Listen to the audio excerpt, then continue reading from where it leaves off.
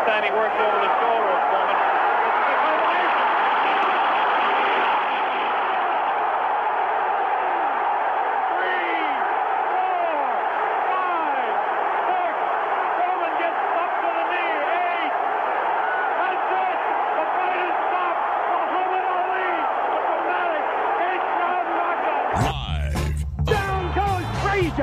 Down goes Frazier!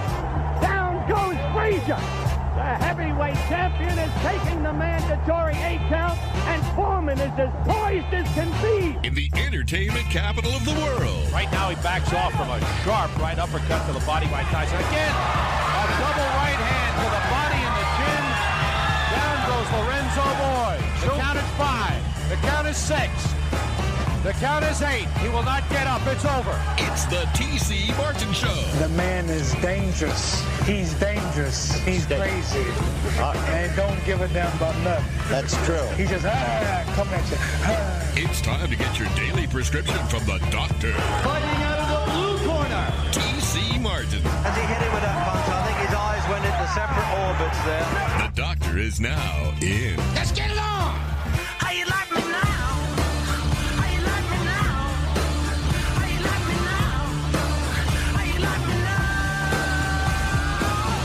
Happy Monday to you. Glad to have you with us here. T.C. Martin, Ballpark Frank, on this magnificent Monday. And we got to recap a very busy sports weekend, especially here in Las Vegas. Oh, yeah, we will recap Manny Pacquiao, Yordenis Ugas, the fight on Saturday night. Wildly entertaining, exciting, and a little bit demoralizing, too, especially for the 17,000 plus that were there to root for Manny Pacquiao. Al Bernstein will join us today. We'll visit with Al, as well as Sam Gordon, who covered the fight for the Las Vegas Review-Journal. A couple of our go-to boxing insiders part of the show. And I'll give you my thoughts as well, too. Frank got a chance to watch it as well, so we'll dive into that. Pacquiao-Ugas, and could this be the last time that we saw Manny Pacquiao in the squared circle? We'll dive into all of that for you today. Matthew Holt will join us as well, too. U.S. Integrity, of course, Matt will talk the sportsbook angle of the fight as well. But we're also going to dive into what's happening in college football, because it is the beginning of college football season coming up this weekend, and the Big Ten making a big announcement today regarding COVID protocols. So a lot to hit on, a lot to cover on a busy Monday. So hopefully everyone had a great weekend. We dive into it with you today. And, of course, you can hit us on Twitter if you got thoughts regarding the fight or anything else. Raiders-Rams, they played, of course, Saturday night in Los Angeles. I don't know if anyone's really keeping score. I mean, it was 17-16, but no starters played for either team. But you can hit us on Twitter with that, at TCMartin21, at VGKFrank. All right, my friend, good Monday to you. Happy weekend, and hopefully it was a prosperous one for you. Well, I mean, I watched a lot of sports, like you mentioned. I watched the boxing match, was watching some baseball. Obviously, the Cincinnati tennis tournament. Ashley Barty won there, and Alexander Zverev won as the final major tune-up, getting ready for the U.S. Open, which will be starting, I believe it is 8 days from now. So, I'm a big tennis fan. As always, I watch Australian rules football and other things, too. So, and I don't know if you had a chance to catch this or not, but, there was all that talk around the Olympics of Sha'Carri Richardson and not being able to run because of the marijuana test and that. Well, did you happen to see what she did in the Prefontaine track meet up there? Yeah. Did not do so well. Didn't do so well. Mm-hmm. 9th out of 9 is not gold medal material. Yeah, and it's going to save that for Terrible Tuesday tomorrow, because we got some audio from her. Well, we can go into it a little bit deeper, but I'm just saying, it's like, so, everybody who jumps on bandwagons and that, it's like, you still have to be there and compete on the biggest stages. But, yeah, it was a fun weekend, and I was watching the boxing match at the same time as UFC. I was a little bit upset to see my man Clay Guida not perform up to his expectations, but, he's been around for a long time. He still showed okay for himself, but he lost his fight. But, a lot of action going on, and there is no such thing as a dead time in sports anymore. And I did think it was kind of cool. I know we just had the Field of Dream game in Iowa, but when the Little League World Series is going on and those people go there and those kids see the buses rolling in with the Angels and the Indians, It's still a really exciting thing there, too. It's not exactly a field of dream, but it's kind of like a whole complex of dreams there at the Little League World Series. Yeah, Major League Baseball has been doing that the last few years, and it is a cool thing. It is a very cool thing. And, in retrospect, I mean, a lot of people wanted to talk about the Field of Dreams, saying, well, it's kind of hokey and kind of jokey. And for me, I really did think it was a cool idea, especially just about every baseball fan, well, except for maybe a couple of White Sox who never familiar with the movie, which we talked about last week as well. But no, it's cool to embrace. Anytime you can embrace the heritage or tradition of sports, I love that. And, even though Field of Dreams, that movie was made, 30 plus years ago, it's still pretty iconic. But with the Little League World Series, that's been going on forever in Williamsport, Pennsylvania. And for Major League Baseball to say, hey, let's build a regulation Major League Baseball field that can seat, anywhere from whatever it is, 6,000 to 10,000 fans, that's cool. And basically, and it's probably not even that big, because what they do is they limit that game that they play now once a year in conjunction with the Little League World Series while it's going on there in Williamsport, and to basically shut it down to a majority of the public. And it's for the kids and their families that participate in the World Series to be there and to have access to those players. And on the surface, you look at Angels, Indians, really not much. But for those kids to get a chance to see Shohei Ohtani, and, too bad Mike Trout's not playing. But he was cool. there, and they interviewed him between innings and that sort of stuff. Cool. So they still got to see a guy like Mike Trout. And I thought it was interesting, too, because they were asking him about his Little League career and that, and he was like, well, yeah, I never made it to the Little League World Series. I mean, I would have loved to have, but most don't. So, but yeah, it is a cool event, and you're right. It's cool that the kids get to talk to him and everything. So, yeah, I mean, it doesn't matter what the teams are. And if you haven't been watching the Little League World Series this year, remember it's a little bit different than we've ever seen before because it's just teams from the United States because of COVID and pandemic and travel restrictions, and that it's not really the whole world this year. It's not international. It's just all the USA teams, which is cool because there's more representatives from the United States, but it maybe loses a little bit of that international flavor. But when that game goes on, regardless of what the teams are on that, it's a thing for the kids that they are going to literally remember the rest of their lives. Yep. All right, let's talk about what happened Saturday night, T-Mobile Arena. It was electric in that arena as Manny Pacquiao and Yordenis Ugas. Ugas wins a unanimous decision, 116-112 and two judges' scorecards, 115-113. It was unanimous, and we'll be breaking down that fight pretty deeply today. Like I said, Al Bernstein and Sam Gordon are going to join us. Sam this hour and Al Bernstein next hour. But first, before we start getting into the fight, I just want to talk about the atmosphere there. And there are a lot of people out there that didn't know how packed T-Mobile Arena was going to be. And I don't know where this comes in with. And we heard the talk about this with Wilder and Fury before that fight got postponed until October the 9th. People were going, well, people aren't going to show up or they're not selling tickets and that sort of thing. I don't know where people get that. And we heard it last week as well, too. People saying, well, ticket prices have dropped and there's still tickets available. There were 17,438. And I talked a lot about this last week, that it really doesn't matter who Manny Pacquiao gets in the ring with. People are going to show up. And it's just not Filipinos that are going to come. And he has a huge Philippine contingent. We understand that. But there are boxing fans that want to see Manny Pacquiao. And it's always been this way. It doesn't matter if he's fighting Miguel Cotto or if it's Floyd Mayweather, it's Juan Manuel Marquez. It doesn't matter. Oscar De La Hoya or Yordenis Ugas, who was a last-minute replacement for the most part, not too many people knew of. Even though we tried to say that this is going to be a good fight because Ugas can fight, and he narrowly lost to Sean Porter, lost a split decision to Sean. And we know that this was going to be a very good fight. But when Spence dropped out because of the eye injury and had to have the surgery, a lot of people thought, well, how many people are really going to watch this, buy it on pay-per-view, or go to T-Mobile Arena?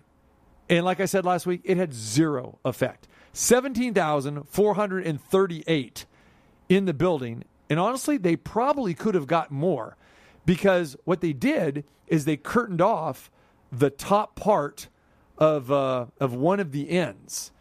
And I couldn't figure out, why they actually did that. If they thought, okay, maybe we're not going, to draw. And it took me a while I'm looking around inside the arena to actually even notice they did that. And because the buzz was there, the electricity was there, the crowd was there, no question about it. And I'm wondering if you're filling up the other end, if we're talking like hockey terms here, where the Golden Knights shoot twice, in the first and the third period. I mean, that was filled to the brim. You probably could have had that at the same end, So, I don't know why they did that, but it was a great night. It was a great crowd, and when it was all done, a lot of people were walking out of there with their heads hung low, that like, wow, I think this was it. This is the last time we saw Manny Pacquiao. It's not for certain, because Manny wouldn't directly address that, just in typical Manny fashion, like we talked about last week. Hey, well, this is boxing. Didn't have my best tonight. Ugas was the better guy, and asked and actually pressed about what's going to happen to his future. Manny just said, I'm going to take some time. I'm going to relax and think it over. And he is also, remember, contemplating running for president of the Philippines. So he's got some decisions to make. And those that follow Manny Pacquiao, follow the sport of boxing, this is not the first time we've seen this after a Manny Pacquiao fight. When he has lost, specifically over the last 5 or 6 years, there's always this time frame. People are saying, is this going to be it? But you can't blame Manny Pacquiao if he now decides this is enough at the age of 42. Well, no, remember, going into this fight, a lot of people were saying even if he won the fight and he didn't win it convincingly, that he might step aside from the sport. So I don't know what's going to happen, but if he would have said that was it after that fight, would that mean that it was definitely it? How many times have we seen boxers say that they're done, and then they come back afterwards and they rethink things and they talk to their families and their trainers and that, and what they could have done different? Manny looked like, to me, there was maybe a little bit of ring rust. I think Ugas also had, I think he had a little extra incentive that nobody really talked about going into this fight. I think he was upset that everybody kept on saying, well, Manny never lost the belt and he's still the champ at that. He had something to prove. He wanted to prove that it was his belt, that, that he did earn it, because he didn't beat Manny for it. And the one thing when I was watching the fight that I kept on shaking my head at, they're going like, wow, Ugas took this fight on only 11 days' notice. Well, didn't Manny as well? I mean, both of them had guys drop out. They're both training, so that doesn't play into it at all. And that's the thing. They were both training and for different types of opponents. But they kept on saying that about Ugas, and I'm like, they both took the fight on short notice. That's why this card is still happening. But don't give one more love or props worth than the other one or whatever. But, no, I mean, I thought it was a good fight. I thought Ugas fought a very smart fight. He basically did exactly what Timothy Bradley told us he should going into that fight last week. He said every time Manny throws, he's got to take it, and then he's got to throw back. He's got to counterpunch. He's got to counterpunch. And Ugas did that exceptionally well. He blocked most of the punches. He ducked and weaved. He had a little bit longer reach, and he used that jab to his perfection. I think he was loading up on the punches more. I thought Ugas won the fight. It wasn't a dominating fight. I don't think either fighter was ever actually really hurt. But I thought Ugas came in there with a great game plan, and it looked to me like Manny just couldn't figure it out. He didn't know how to get inside and land punches. He threw flurries, but most of the time he threw flurries, they weren't connecting. Yeah, the keys to the fight was Ugas is the bigger fighter. He created problems for Manny. He delivered more power punches. Ugas connected on 59% of his power punches, which is phenomenal. All the credit goes to Ugas for that. Overall, he connected on 37% of all of his punches, and Manny Pacquiao only connected on 16%. And to put that in perspective, you go back to the Floyd Mayweather Jr. fight when Manny fought him in 2015, when Manny had the bad shoulder, and Floyd was just impossible to hit that night. Manny connected on 19%. So he connected less against Ugas in this fight. Now, obviously, this is 6 years later. The 2 years, off in the ring, that accounts for something. Ugas obviously has fought twice, since that time. But the bottom line is, Ugas didn't do anything special in this fight. This is exactly how he fights. He fought Sean Porter this way. Obviously, Sean pressed it like Sean does. He comes in like the bull in the china shop, the bulldog that he is, and that was rough and tough. But this is how Ugas fought. This is it. He'll take his time. He'll load up on the right. He'll lead with the jab. He has good footwork. He's a smart boxer. Again, typical Cuban fighter. They're not going to just waylay you with power punches. They're going to be very, very tactical, very, very, very smart. He's a bronze medalist going way back. Ugas is 35 years old as well, but of course has been, much more active, in recent years than Manny Pacquiao. Hasn't fought the big name guys except for Sean Porter, but this was a tremendous performance by Ugas. And again, I do think that he gets all the credit in the world here, and it's for Manny, not to make any excuses here, but he did say that his legs were tight, that he didn't have that footwork. He did not have that traditional Manny Pacquiao footwork, and he said that his legs were tight and he just couldn't move them. But Manny was active. He gave it his best shot. 815 punches Manny Pacquiao threw. That's an average of 68 per round. But the bottom line is, you're right. He could not get inside. He did not have that footwork. And Ugas was the better fighter on Saturday night. And you mentioned the fact that Ugas was loading up on the right, and he certainly did that. But that jab was incredibly effective. Oh, yeah. He got it through. Even when he blocked it, even when Manny blocked the jab, it still kind of went back into his face a little bit. So he was, the other thing, too, that I noticed, and I don't know if you saw the same thing or not, I don't think Ugas ever, I don't want to say respected, but he certainly never feared Manny Pacquiao's power. He never looked at him and said, boy, I got to be extra careful here because if he catches me, I'm going to get hurt. I think he saw those punches coming. He saw the speed and the flurry of them, but it's not like he thought he's going to knock me out with one punch or something like that. And that really helped him in his game plan. That helped him stay right in the pocket and use the jab. And when the punches came, just kind of put up his hands, block them, step back a little bit, and Manny would swing and miss all the time. I thought Ugas was in there with supreme confidence, and the deeper the fight went into, I thought he gained even more confidence. And like you said, he loaded up on that right. He used the jab incredibly well. He only threw half as many punches as Manny Pacquiao, but he landed 21 more punches in the fight, and that says a lot right there. And then when you add in that he not only landed 21 more punches, but he had basically all the real power punches in the fight, I'm not saying that he should have won it it wasn't a blowout. He didn't win any 10-8 rounds or nothing like that. But you could make an argument that he won by even more than he did. And I know Manny Pacquiao gets the love and he's going to get some close rounds and that sort of stuff. But I know going into the last couple rounds, I was looking around and I was thinking to myself, they can't possibly steal this from him, can they? Because I know a lot of people going into this fight said, well, the one thing Ugas isn't going to be able to do is beat Manny in Vegas with the Vegas judges.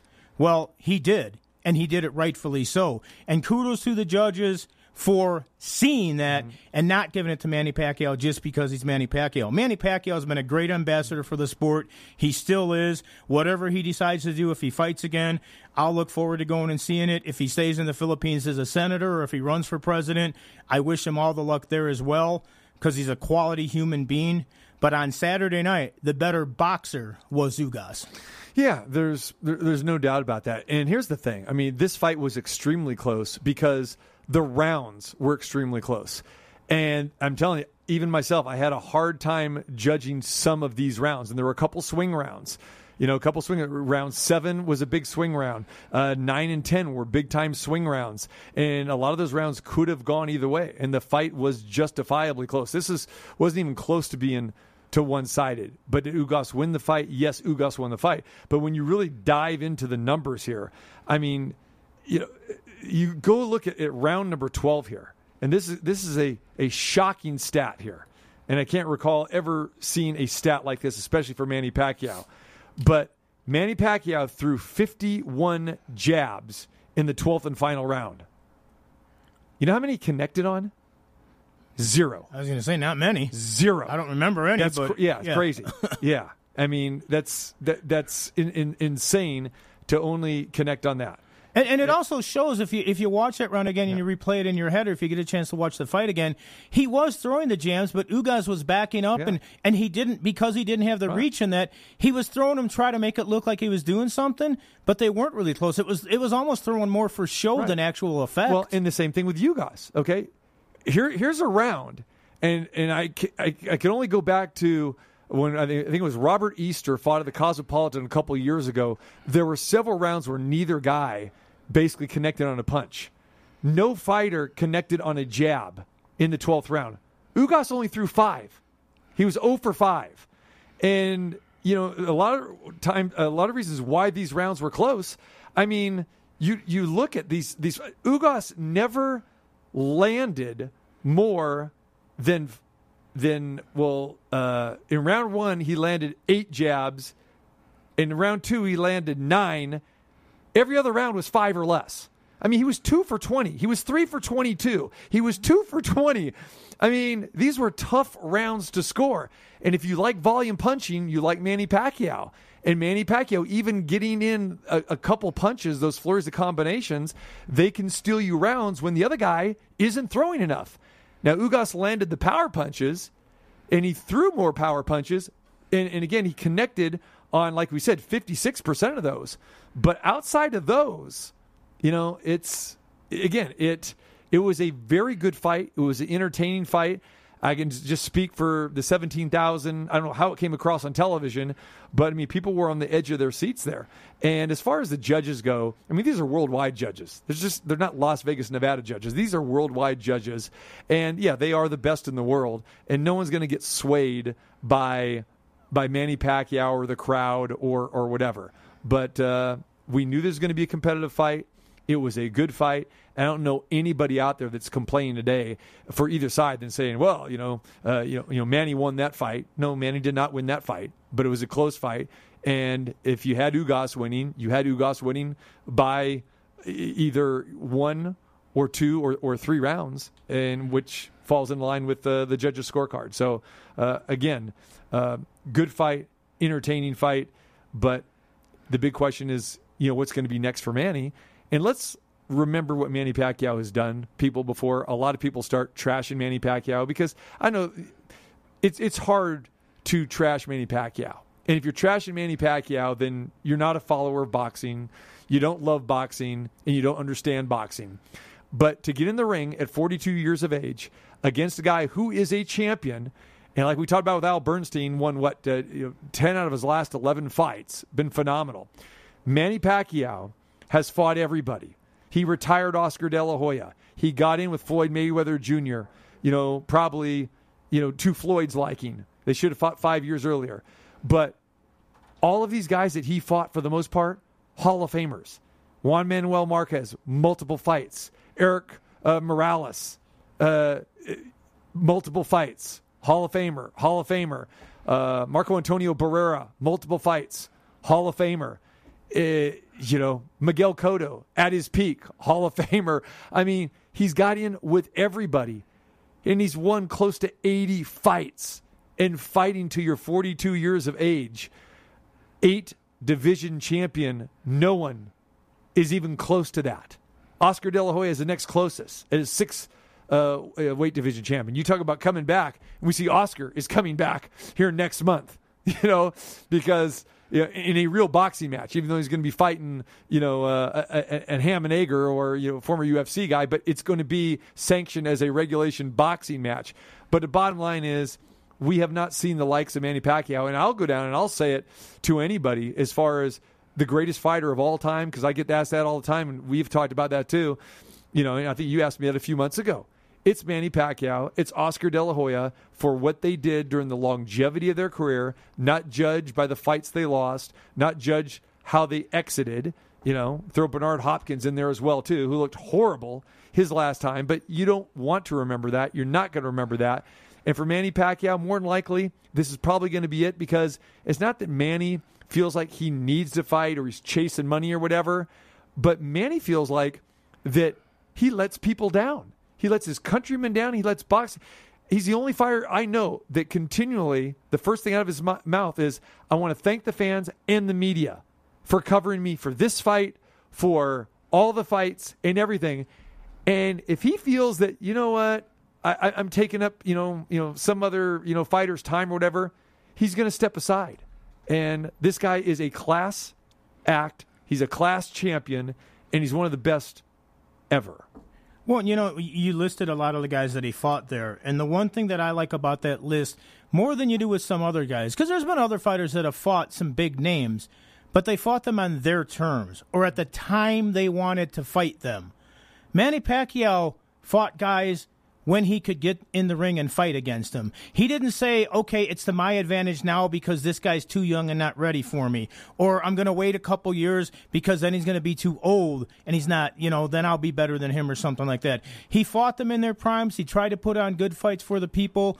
Like you mentioned, at the end of the fight when he came out, and he said, look, I did my best tonight. It wasn't good enough or whatever. He doesn't make excuses. When he got completely screwed down in Australia, he didn't come out. He didn't say, the judges are out of their mind. What are they doing? He said, I thought I did enough to win, but they didn't see it that way. So congratulations to my opponent, and I'm going to go on in this and that. I'm going to go back to the Philippines and try to help people. I'll try to do better next time, essentially. If it wasn't Manny Pacquiao, if it would have been almost any other fighter on the planet, and his opponent, 11 days before the fight, comes up with a torn retina, they probably would have said, well, I'm going to wait for him to heal or I'm going to get somebody else. Manny said, is there another opponent ready? I don't want to let the fans down. He knew Ugas was good. Oh, yeah? He knew that Ugas had a belt that, maybe he still had a chip on his shoulder on. He didn't want to let people down. Nobody would have slighted Manny Pacquiao if he said, I'm sorry, my opponent can't fight, so the fight's off because I haven't trained for this guy. He took the fight for the people. He gave his best. He wasn't dominated. He wasn't blown out. He put on the best show and then afterwards said, I gave my best. It wasn't good enough tonight. Wasn't making excuses. Didn't say the judges robbed him of it or anything like that. It was 100% in his right to not take the fight. And he knew it was a dangerous fight, but that's not Manny Pacquiao. Anybody who slights him or says anything negative about him, if you say it after realizing that, then I'm sorry, in my opinion, you're an idiot. And what goes unsung back in the Floyd Mayweather fight is, remember, Manny had every excuse, just like you said, to bail out of that fight as well, too. He had a shoulder injury. All right, he had a serious one that required surgery 3 days later. Okay, after the swelling went down, he had surgery and he had to. But the athletic commission didn't notice anything, and Manny said, I'm going to continue to fight because people have waited 5 years for this fight. 5 years too late, as many of us have always said and believe. But he didn't want to let his opponent down, Floyd Mayweather. He didn't want to let the promoters down. He didn't want to let the fans down and everybody else that was waiting for this fight. So he says, I'm not going to complain about it. I'm just going to go in there and do the best that I can. And then afterwards, he says that, and some people say, oh, look, you're making excuses. No, because the injury was there, and he had surgery. Because he didn't injure it during that fight.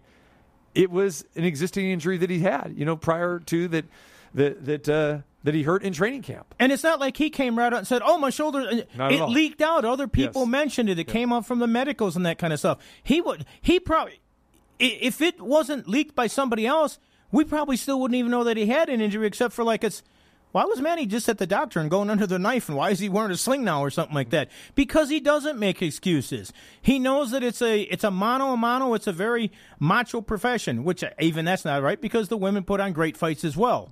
But he doesn't make excuses. He does his best. Like you said, he figured people already waited 5 years too long for this fight. Okay, I have an injury. I can tough it out. I'm Manny Pacquiao. I'm still going to try to find a way to win. Oh, I didn't find a way to win. Floyd beat me. Congratulations to Floyd. Good fight for you. I'll try to come back bigger, better, and stronger next time. Yep, there it is. All right, we come back. We'll continue with our coverage of the Manny Pacquiao, Yordenis Ugas fight from Saturday night. Sam Gordon was there as well, and will give us his take. Wrote some great articles leading up to that fight, and also his recap on Saturday night was fantastic as well. Al Bernstein next hour. Plus, we'll be talking some college football and a whole lot more. Glad to have you with us on this Monday. This is Showtime Sean Porter. You know I'm tuning into the TC Martin Show.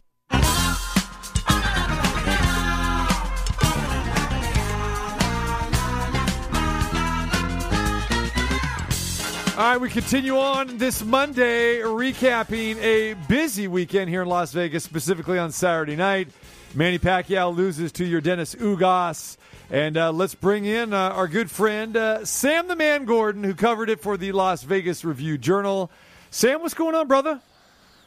How you doing, TC? Happy Monday. Happy to be back on the show. Good to talk to you. All right, man. Great to have you. And I know Fight Week is always a very busy week for all of us. And we're talking to guests. We're talking to fighters, lining it all up. And, again, commend you on your coverage. Your coverage was fantastic all last week, especially the piece that you wrote about Manny Pacquiao, kind of really setting the stage, Sam, for, hey, was this the last time that we see the Senator Manny Pacquiao? And I really enjoyed it. And then, again, following up with the coverage on Saturday night, man. So, I know you work hard at it, and I appreciate your boxing coverage, man. Thank you, TC. Really appreciate it. And, it was a fun week. It was a fun week, incredible atmosphere on Saturday night at T-Mobile Arena. And it felt, this was the first, right, TC? I think one of my big takeaways for the last year and a half, because of factors out of our control with the COVID-19 pandemic, we didn't have a big fight week like this in Las Vegas. It felt so good. The town was definitely energized, especially Saturday night, to have a big fight week back in town. And, of course, Manny Pacquiao is as big of a star that's ever come through this town, and you could definitely feel that throughout the course of the week. And then, of course, on Saturday night in the lead-up into the fight. So it was an incredible experience. Glad you enjoyed my piece, and happy to be back on the show after the fight. Yeah, and let's before we start going into the fight, Sam, I want to talk about the atmosphere, because it was an electric atmosphere. Even though for a lot of people they thought, okay, Earl Spence Jr. is out of the fight, Yordenis Ugas, not too many people know, but we knew. We talked about it last week and leading up to this fight that this was going to be a good fight because Ugas can fight, and there's no question about it. But still, Manny Pacquiao put 17,438 people in T-Mobile Arena.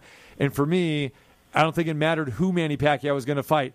Earl Spence Jr., Yordenis Ugas, or anybody, Manny is the drawing card. He's the A side, and that showed out big time. So for people thinking that people weren't going to show up for this fight, sadly mistaken. But I think we know as boxing fans the drawing power that Manny Pacquiao has, and I was very glad and very excited to see that many people show up on Saturday night. Yeah, it's a testament, TC, to what he's accomplished throughout the course of his 26-year professional career, and a lot of the biggest moments of that career, right, of course, have come in this town of Las Vegas. For decades, he had been thrilling fight fans here, and I think there was an understanding, right, and he, didn't come out and say it, throughout the course of the promotion, but definitely hinted that this could be it, and it's understandably so, right? 42 years old. He's been in this game since 1995. He's fought the best of the best of the best, and like you said, whether or not it was Earl Spence, whether or not it was Yordenis Ugas, it could have been whoever for all we care. The 17,000 strong packed T-Mobile Arena to celebrate the senator, the fighting senator from the Philippines, or what could be his last fight. And it's different, right? We've been to fights, TC, with other marquee fighters, with other big-name fighters, and that's not to take anything away from them. A lot of legends have passed through this town, but specifically since I've been here, there hasn't been a draw like Manny Pacquiao, and that just kind of shows the global reach that he has. He is an icon beyond boxing, a global icon, and one of the few fighters. They come along every generation or so, but one of the few that have really transcended the sport. And to have that big fight week feel, to have the crowd at T-Mobile Arena, definitely a pro Pacquiao crowd. There's no question about that. I got chills, right? Like this, knowing that this could be his last fight, and knowing that, we were there to experience it, and just the energy and the atmosphere and how much fan support he had. It was really a thrilling environment. And I know we'll get into the fight, but that's what Yordenis Ugas was up against. And boy, did he stand his ground and fight a spectacular fight in the those kind of waters. Those are deep waters, fighting in front of, a pro Pacquiao crowd like that. And he was pure professional the entire promotion and all night long. Well, it's interesting, too, because when you talk about all the legends that have come through this town, whether they've been performing in boxing or MMA or something else, or out here visiting, representing the NFL or Major League Baseball or something else, and, of course, now we have teams coming out here with hockey and football and that as well. But, whenever somebody does come to town, it seems like a lot of people might be fans of theirs, but then there's people that, maybe aren't the biggest fans of somebody, too. with Manny Pacquiao, it seems like everybody just likes this guy. You always see him smiling. He was smiling on his way down to the ring. Even though you could tell that he was a little bit bummed out that he lost the fight, he was still smiling, saying, I gave my best in that. He's such a likable person.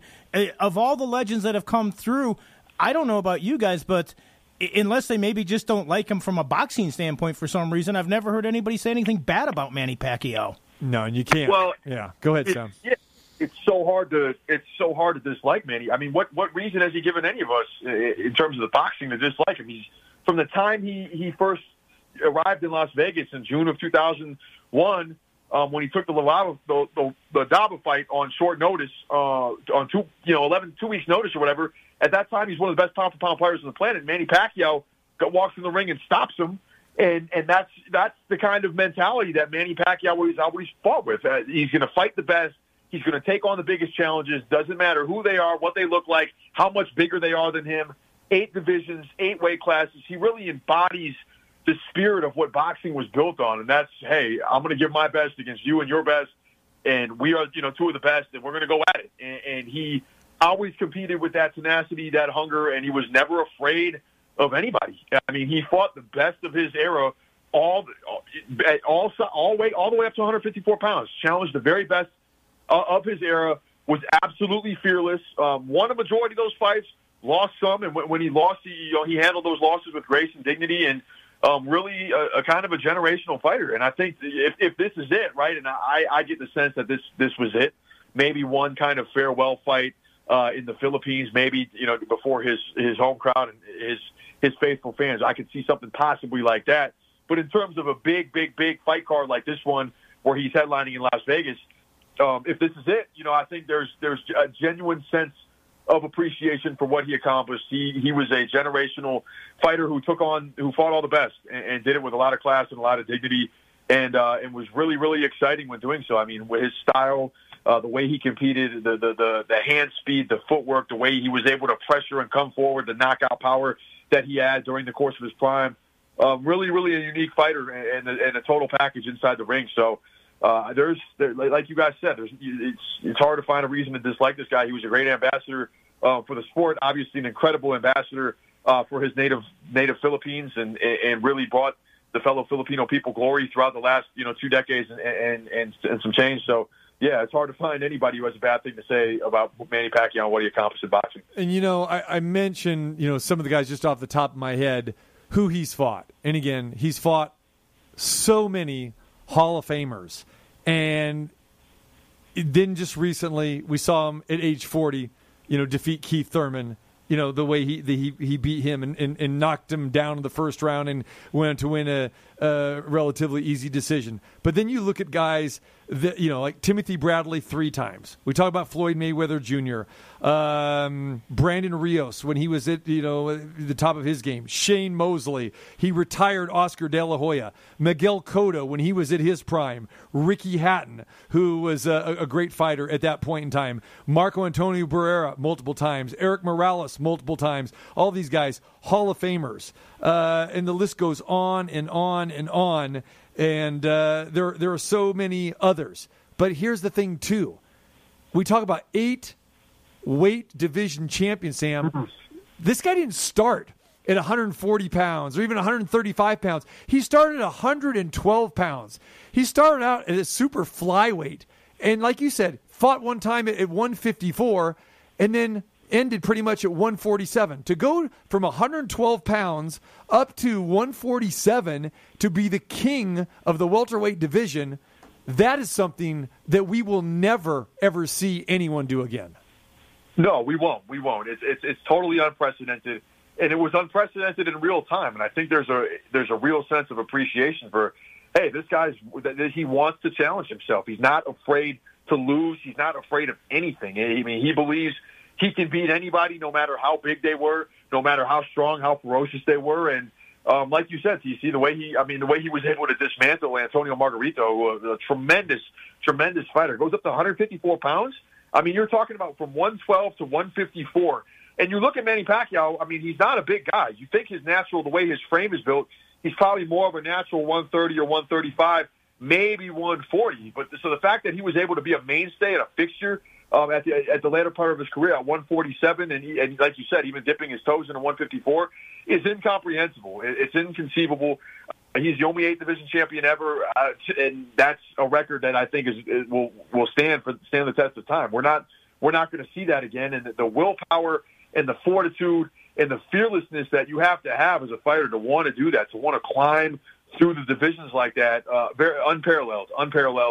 And it's a testament to his willpower, his belief in himself, and the fearless attitude and demeanor and the spirit that he competed with. Again, he epitomized the spirit of what boxing was built on. And if this was it, then it might truly be an end of an era. I mean, he fought more than 75 pro fights, TC, around there. Yep. That's a lot. That's a lot of pro fights in this modern era. We know guys 40s, 50s, 60s used to fight 100 times. Sugar Ray Robinson over 200 fights. Like, we get that. But in this era, it's totally unprecedented. I mean, I even look at a guy like Canelo, who had a lot of big fights and a lot of fights early in his career, and is very, very accomplished and has fought a lot of the best of his era.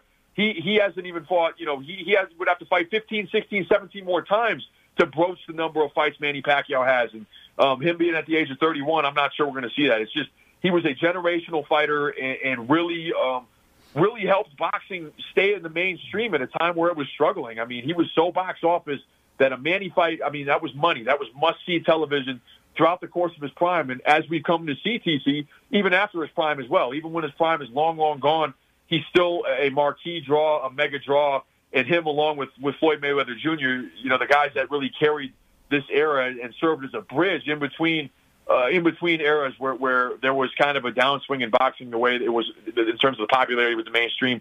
He carried the sport and was a heck of an ambassador for the sport, for the entire time that he competed, especially here in Las Vegas. You got it. Sam Gordon joins us from the Las Vegas Review-Journal, covers the fights, and was there Saturday night as well. And we talk about guys like Manny Pacquiao, the guys that can stand the test of time but have the drawing power. For me, there's only one other guy that has shown that, and we've got a chance to see him here in this same era, and we feel fortunate. That's Canelo. So for me, it's Manny Pacquiao and Canelo Alvarez. Both of those guys have that type of drawing power. It really doesn't matter who they're going to fight. And Canelo has still got a long way to go, like you said, Sam, but he's still, and like Frank's talking about the demeanor of Manny Pacquiao we always talk about, Canelo is on that same wavelength. It's hard to say anything negative about Canelo Alvarez.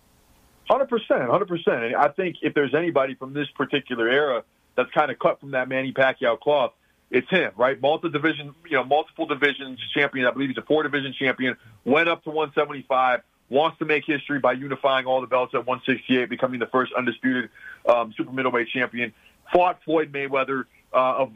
Was willing to, that's the only loss of his career. He stepped in. Floyd was the pound-for-pound king at that particular juncture because Pacquiao had been coming off a couple of losses. Floyd was a pound-for-pound king, and Canelo fearlessly at 23 stepped in that ring with him, and really that was the night, even though he lost that fight, that was the night his star was really made, and he's done nothing but elevate that star by fighting the best competition that there is to fight at 154, 160, and now 168, so he has that same kind of appeal as well. Don't forget a couple at 175, too. He destroyed Sergey Kovalev at 75. And so Sergey Kovalev at 175, going up to 175. So he embodies some of that same fighting spirit and is definitely now, in my opinion, I don't think it's any question, he is the face of the sport, the current face of the sport and the top draw. And it's almost kind of poetic, right? As Manny Pacquiao probably concludes his career here in Las Vegas in August, Canelo comes back to continue to try and make history in November by unifying all the belts at 168. So boxing, I think that there's definitely been a reemergence with some of the younger stars, and of course a guy like Canelo who was in his prime,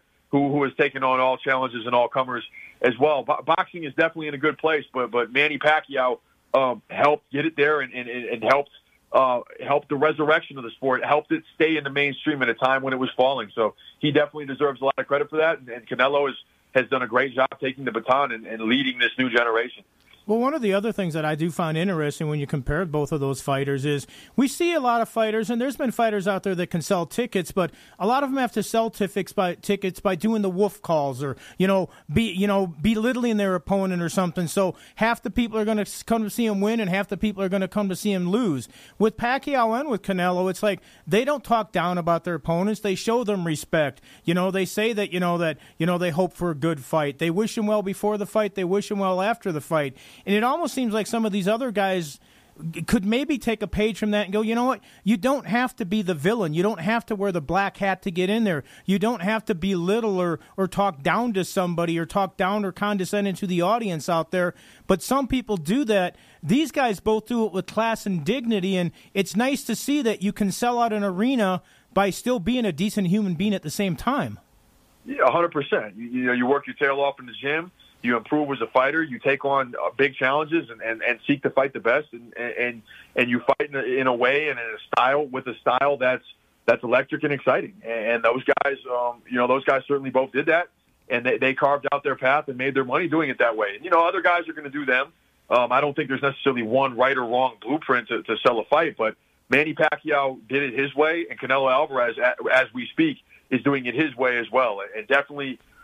Two unique fighters, and like you said, I think that's a fair comparison in terms of how they've approached and handled their business throughout the course of their career. And it's not a coincidence that they have achieved the fame, the success in the sport and outside of the sport that they have. And I think boxing is in a good place, right? Manny Pacquiao, it may have been his swan song, that may be it, but with Canelo Alvarez and some of the other young, exciting fighters, Teofimo Lopez, Tank Davis, Devin Haney, Ryan Garcia, the list goes on and on and on.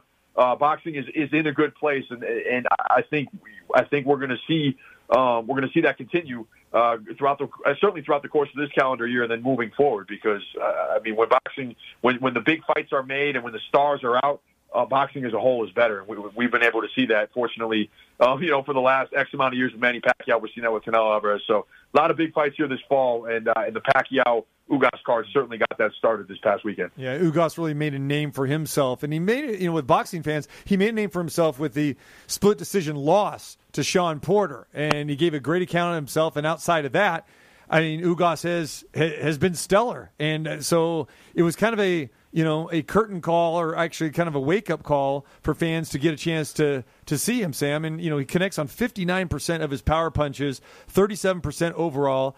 He was the victor, deservedly so, defeated Manny Pacquiao. In my mind, that was the key to the fight, because he basically took everything that Pacquiao could offer. Manny could not get inside, and Ugas, was backing Manny up, with that jab, and delivered, the bigger punches. So kudos to Ugas. And now I think the big question is, what's next for Ugas? And this just wasn't a one-night stand for this guy. I mean, this guy could probably compete with anybody in the welterweight division. 100%, TC, 100%. I mean, he proved himself as a top welterweight, no question about that. Now it's what direction does he go? Does he wait for Errol Spence to get healthy? Does he explore another fight at 147? I think there's a lot, there's unfinished business, obviously, with Terrence Crawford and Sean Porter, with the WBO holding a purse bid for that at the beginning of next month. So the welterweight division is as interesting as it's ever been. And again, Ugas inserts himself into that conversation, not just with the victory, but the way he won the fight. It was a decisive victory, TC. I scored it 116-112 in favor of Ugas. And to your point, tremendous game plan and execution. Understood he was the bigger, longer, rangier fighter and really controlled the pace. I thought starting with his jab, and then, like you said, anytime Manny tried to crowd him, anytime Manny tried to get inside, bam, bam, jab, jab. Those punches were moving Manny. You never really hurt him per se, but they backed Manny up, and then he was able to mix in his rights whenever he wanted to. The straight right, the overhand right, the right hooks were, I thought, really, really effective. It was a great game plan.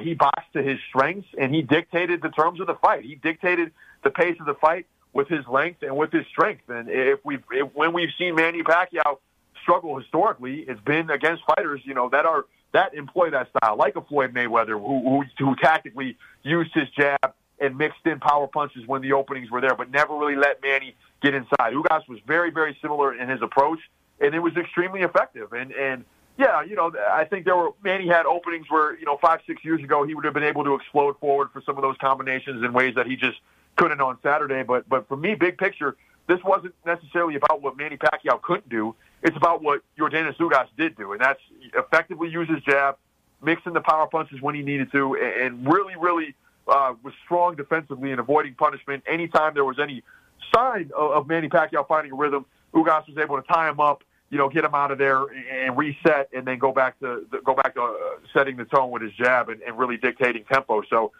like you said, I don't think this is just a one-time thing. This is a star-making fight for him, and he earned it. He was tremendous. It was a spectacular performance by him and his team. It was tremendous execution, and there are big fights for him to be made at 147. Now, of course, we wish Errol Spence a speedy recovery. Hope he gets back in the ring.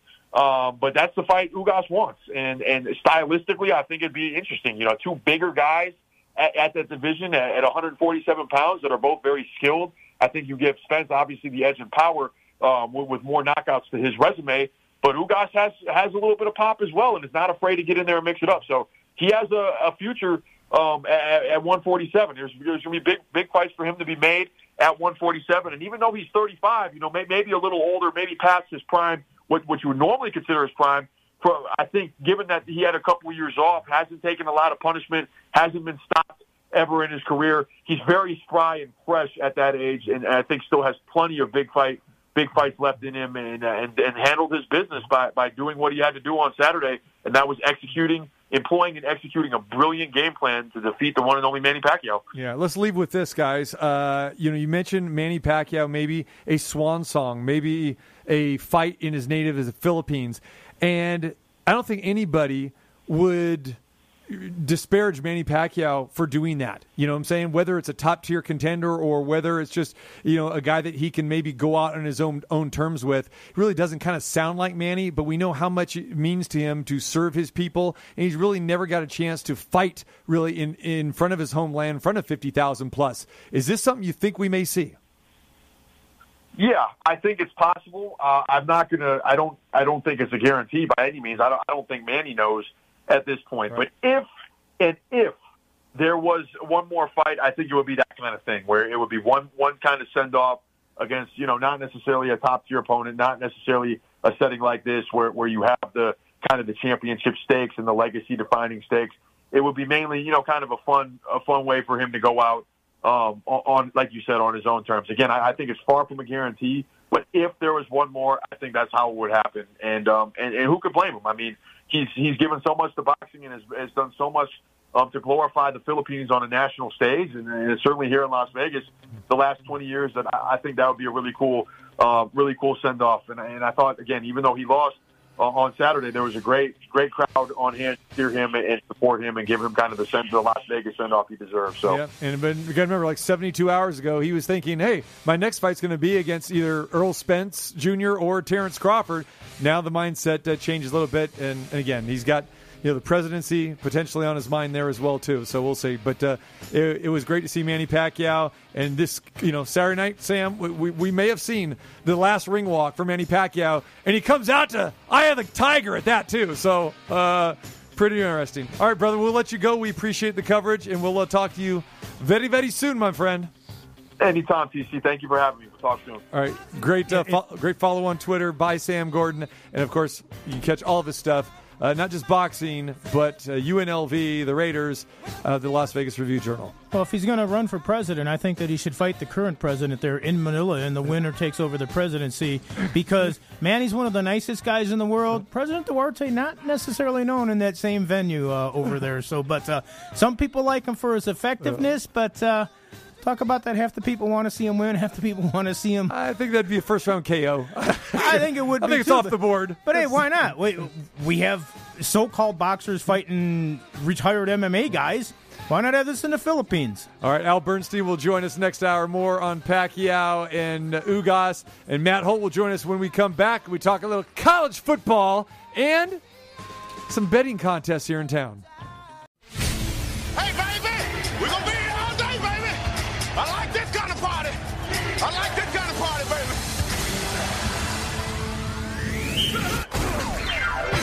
Live. Can you dig it? In the entertainment capital of the world, it's the TC Martin Show. We are seeing a special performance in this first half tonight. The doctor operates here. Oh, he has trouble with the snap, and the ball is free.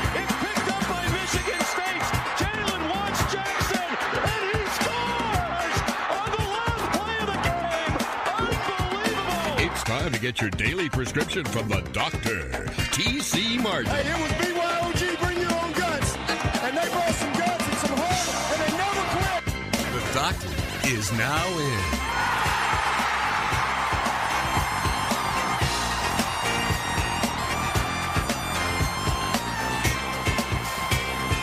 Hour number deuce here on this Monday.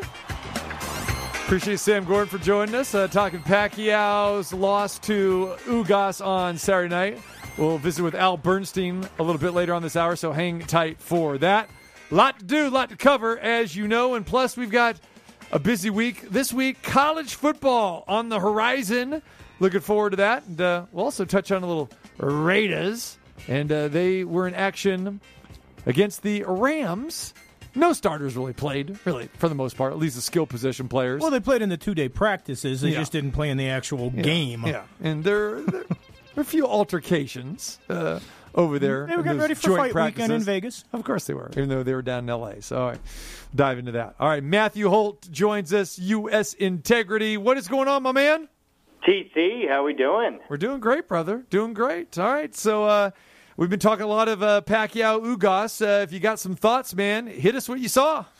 Well, the only thing that really caught my eye is there were some rumors going around prior to the fight on fight morning that Ugas had a torn bicep or an injured bicep.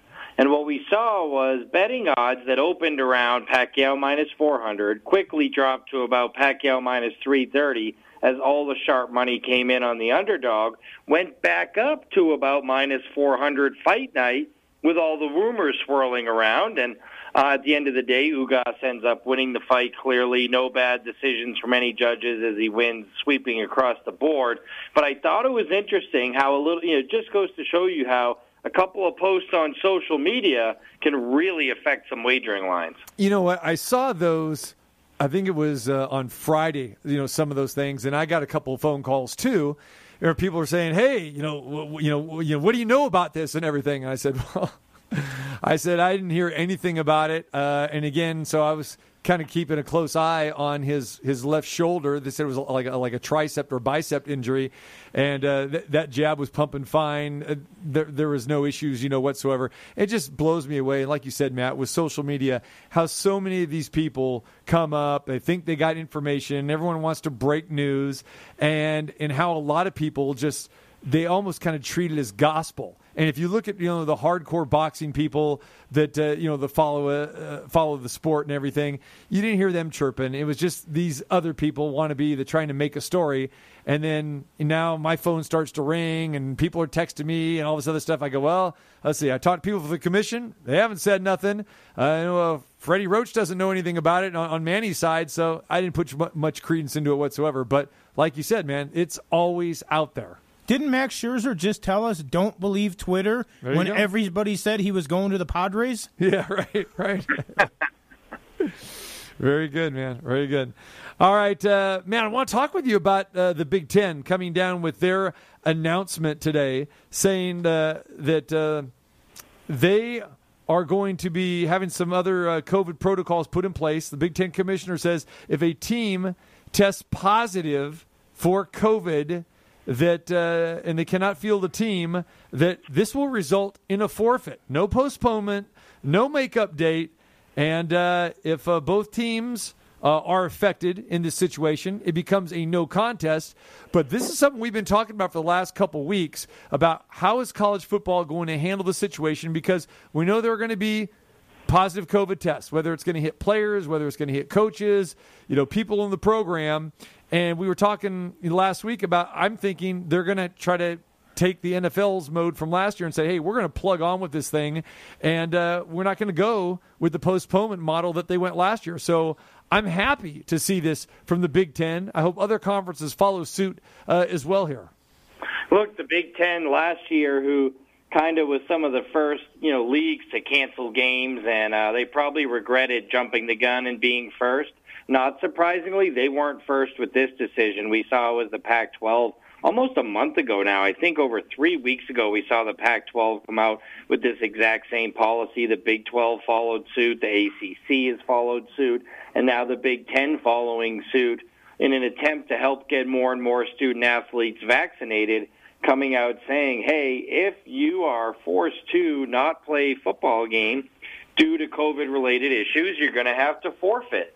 And the good thing for the sports books is when it first happened, we saw some reductions in some of the unders, or at least the season win totals for some of the Pac-12 teams, because we said, boy, there's probably going to be a couple. So you can bet some of these unders knowing that they may get to play a game less or two than some of the other teams. But now I think there's been an adjustment universally in college football as every single major conference has come out with the same. The SEC hasn't come out with anything, but the SEC was the last to come out with any policies related to COVID last year. They tend to take a more let's wait and see approach. So at this point, it seems universal amongst all of the colleges, and I think bettors need to be understanding that that's what's going to be the case. And they should look, there's a lot of numbers out there if you search Twitter, and this is what I think a bettor could potentially take advantage of, is if you search Twitter and you go through some of these credible beat reporters, they've done the work. These schools have to report to the conference and to the NCAA what the percentage of their athletes are that have been vaccinated, and those numbers tend to get leaked around, and we've seen many people post them, and you could see some of these schools are still in the 30-40% range, while some of them are in the 90% range. Well, those 90% schools, let's just face it, and regardless of what anybody thinks of vaccines, they're less likely to get games, to have to forfeit games because of COVID, and they're more likely to get a forfeiture win. So you may have a couple of teams out there with really low season win totals, but because they have over 90% vaccination rates, there's a chance that they could go into a game of 14, 17, 21-point underdog, but because their opponent has a 30% vaccination rate, more likely to get COVID, may have to forfeit a game suddenly, well, they have a better chance at picking up a win or two than they might, and that could be an opportunity in the season win totals market. Let me ask you this, Matt. So from a sportsbook perspective here, if one of these games happen where it is a forfeit, what happens here? I mean, how do you grade that, especially when you're dealing with point spreads here? Like, say, I don't just sake of argument, say if you got Michigan against Purdue, and Michigan's favored by 8.5 or whatever. Well, guess what? Purdue forfeits the game. How is that graded, or is it graded? So as far as I know, so for season win totals, it will still count and it will be graded as a loss. Right. But for individual games, what they say is for the individual games to have action, there still has to be the 55 minutes of play rule. So if there isn't 55 minutes of played, obviously in these forfeiture games, there's likely to be 0 minutes played. Most of them will be forfeited prior to the start of the games, I assume. Thus, all bets on the game themselves should be refunded. Just the same rule they're using as Wisconsin UNLV in the bowl game years ago, where the van crashed into the transformer and the lights went out. That famous game. Right. Yes, because they won't actually be able to fulfill the 55 minutes of play. All bets on those games will have to be refunded. Yeah. And no different than we've seen with these rainstorm or hurricane games where we've had these 4-hour delays in the middle of the second quarter. Same principle there. Yeah, lightning in the area or something like that, and all of a sudden they have to cancel the game. It should also be noted, too, and I'm sure that you were going to touch on this, but if both teams have COVID issues, then it's considered a no contest. Correct. Yeah. Correct. But I don't think we're going to run into a bunch of those.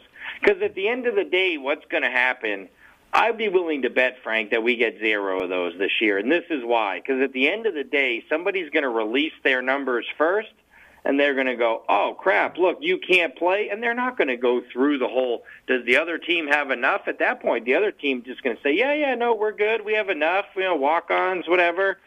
Somebody's going to end up having to forfeit, I think. And I think once you get a forfeit or two from a big team, you're going to see some vaccination numbers go up. The NCAA released an updated COVID guidance on August the 4th. It said unvaccinated college athletes should be tested weekly for COVID-19, wear masks, and in most situations, and be guaranteed, or I should say, and be quarantined if exposed to the virus, while vaccinated individuals should not be tested routinely. So that is pretty interesting. Well, again, they're trying to get everybody to get vaccinated here. And like your point, Matt, if you're vaccinated, you're going to play more football games. There's not going to be a risk of you not playing. And again, it doesn't make sense why more of the institutions and more of these teams would just kind of put the hammer down and say, guys, if you want to play, you got to get vaccinated. Look, I never fault anybody who doesn't want to get vaccinated. It's their own personal choice. But let's face it, in 2021, life is easier for you if you get vaccinated, especially if you are a collegiate or professional athlete. If the choices are constantly getting tested, have to wear a mask everywhere you go, being quarantined from everyone else on the field, or not having to go through that testing and not having to wear a mask and not having to deal with any of that by getting a free shot, I'm getting the free shot. Now, I'm not faulting anybody who doesn't, but at the end of the day, for every one of those student-athletes who gets it, your life is easier. It's amazing. Well, another thing, too, I know a lot of people were saying that they weren't getting vaccinated because the FDA hadn't approved it. The FDA has now just approved the Pfizer vaccine, so do you think that will have a bigger effect, or do you think some people were just using that as an excuse not to get the vaccine? I think there's lots of excuse. Things have been politically polarizing the last few years, and again, because I try to avoid being political at all times, I don't even ask people, to be honest, what the reason is that they don't get vaccinated. I tend to find it's very personal, and in some cases I probably wouldn't understand, so I even ask. And so I think it's a personal choice by everyone. But what's not really debatable is everything is going to be easier for you in terms of practice, preparation, by getting that vaccination, because you don't have to jump through all those extra hoops anymore. Matthew Holt joins us from U.S. Integrity, talking a little college football. Matt, let's keep it on the football side, but let's move over to the pro side. Cam Newton, unable to practice this week with the Patriots due to a misunderstanding of COVID protocols on his part. Now, he got approval to go out of state to do a independent medical appointment. Had nothing to do with COVID. Now, he has taken COVID tests and tested negatively every day that he's been in camp here. But according to the NFL and NFLPA protocols, the Tier 1 and Tier 2 individuals, including, of course, all players, are exempt from daily testing and allowed to travel if they have received the COVID-19 vaccine.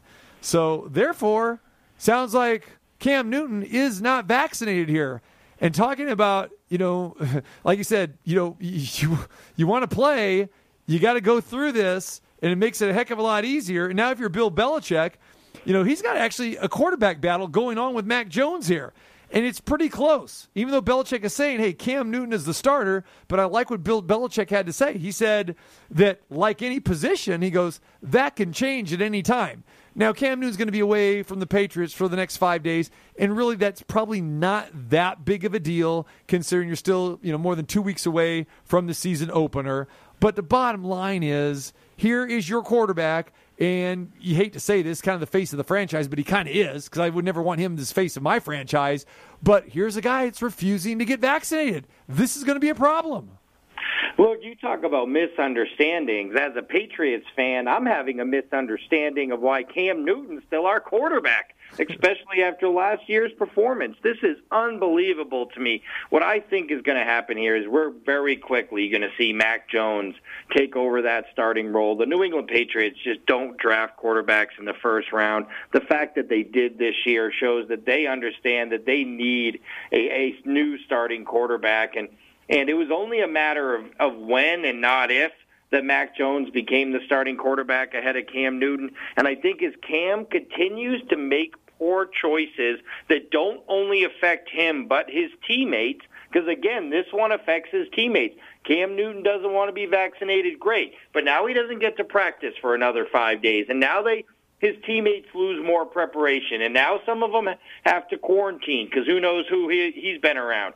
He continues to make poor choice after poor choice, and it affects his teammates. And his play on the field doesn't overcome those poor choices, don't be surprised if week 1, Mac Jones is starting quarterback of the New England Patriots. Well, I find it interesting, too, because according to the story, it says Newton refused to reveal his vaccination status earlier at training camp because he said that it's a personal matter.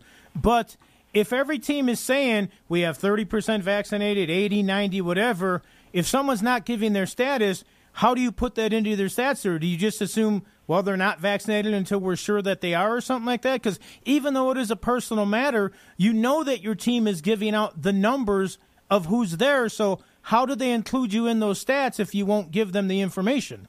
Well, I assume the information within the team is known. They know who's vaccinated and not. They're just not allowed to really discuss it, again, because it is a personal matter. Look, at the end of the day, these NFL is a private company, right? And these are privately owned companies. And private companies, bosses of private companies can put in mandates. And while I think there's certain things that you just, think of a job and a dress code. Some jobs at the casinos, you have to wear a tie and you have to wear a uniform and you have to wear a full suit with a tie. And that's what that company wants to mandate for their job. If I was an NFL owner right now and the alternative was my team may have to forfeit games, they're going to lose potential travel issues, we're going to have to test more, we're going to go through all these extra hoops and have to pay for all those extra hoops, I would just say, look, if you don't want to be vaccinated, go play for another team. All right, back to college football. We actually have games this week, and we're going back to the Big Ten there. They're going to kick it all off as Nebraska is facing Illinois in Champaign here. Here are a couple programs that are, in a little turmoil. They haven't been real successful the last few seasons.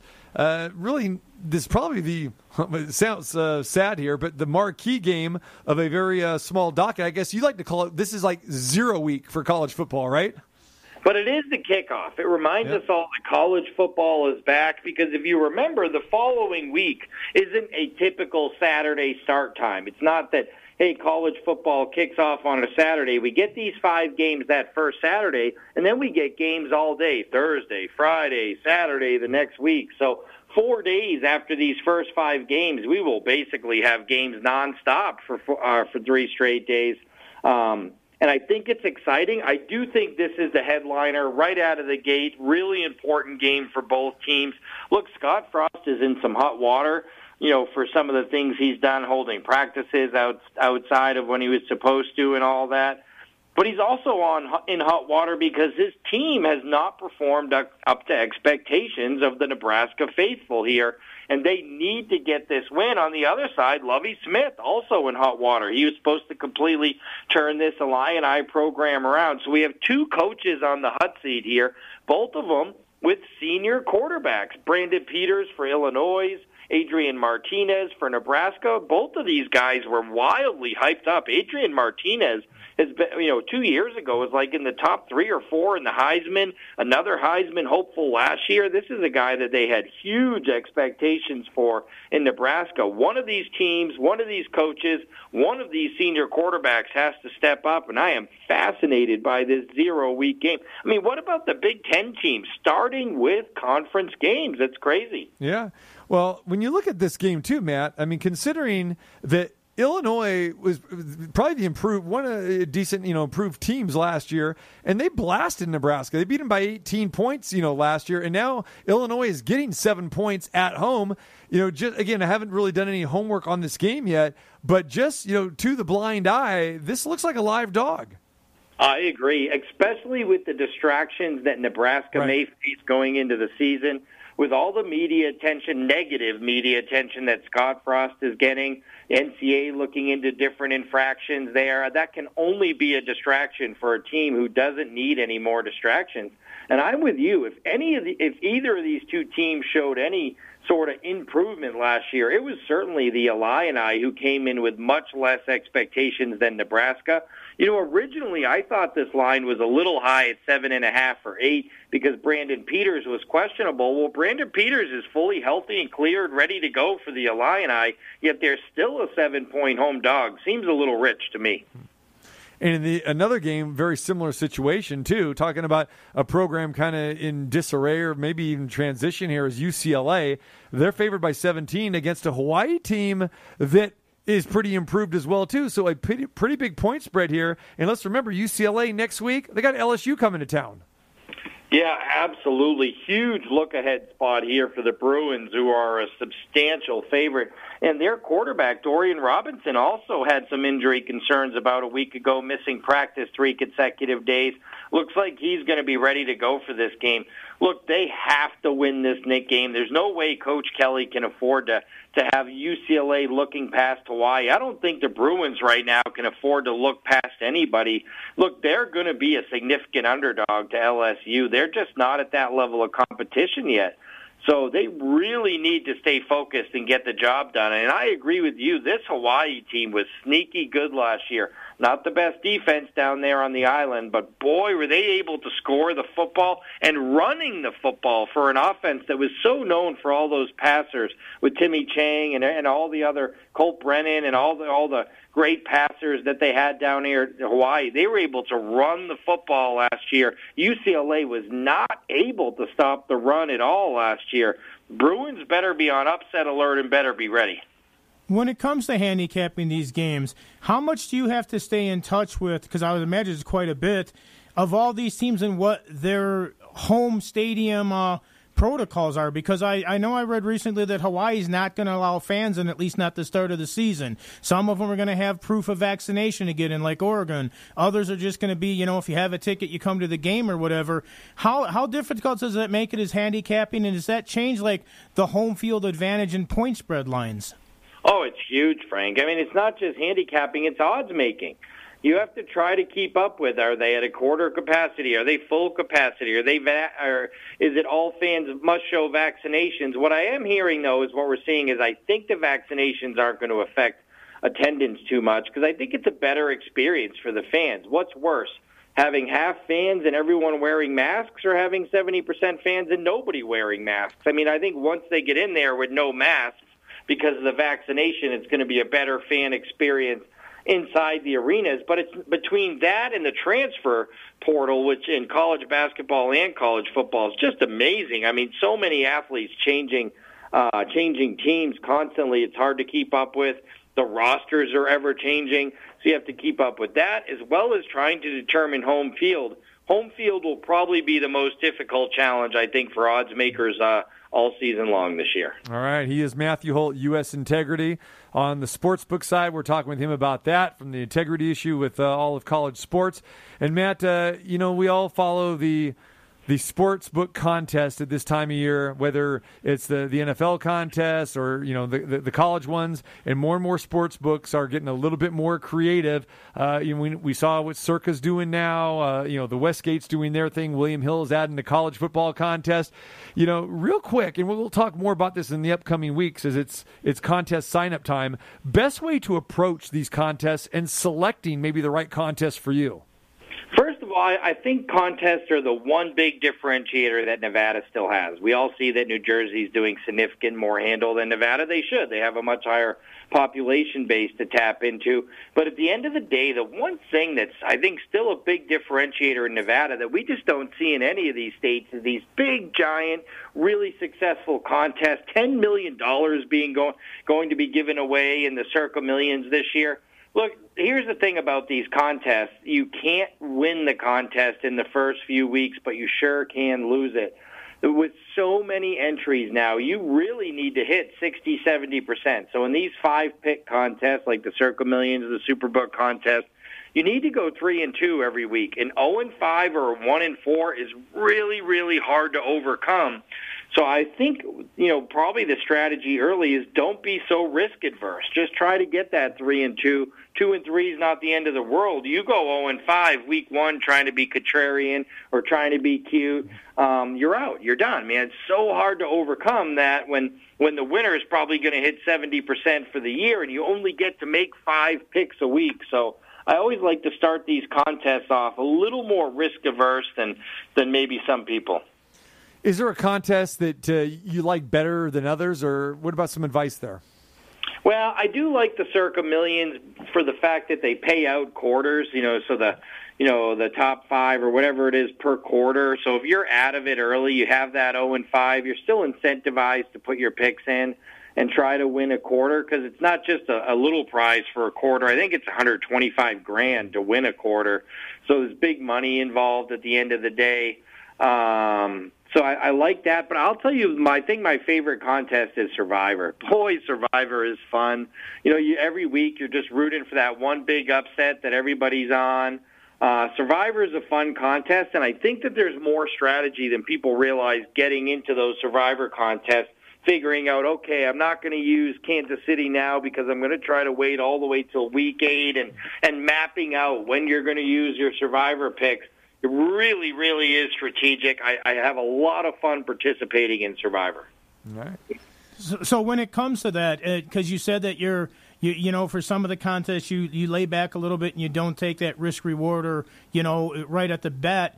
In Survivor, then, even if you have a sure pick, you're not necessarily concerned about just moving on from week to week because you think that your other picks are still going to be good enough. You'd rather have stronger teams left when it really counts. Yeah, so last year, I think we made it. We only entered one pick. You're allowed to, I think, enter 6 in Survivor, and I think we still made it to week 8 or 9, way down there.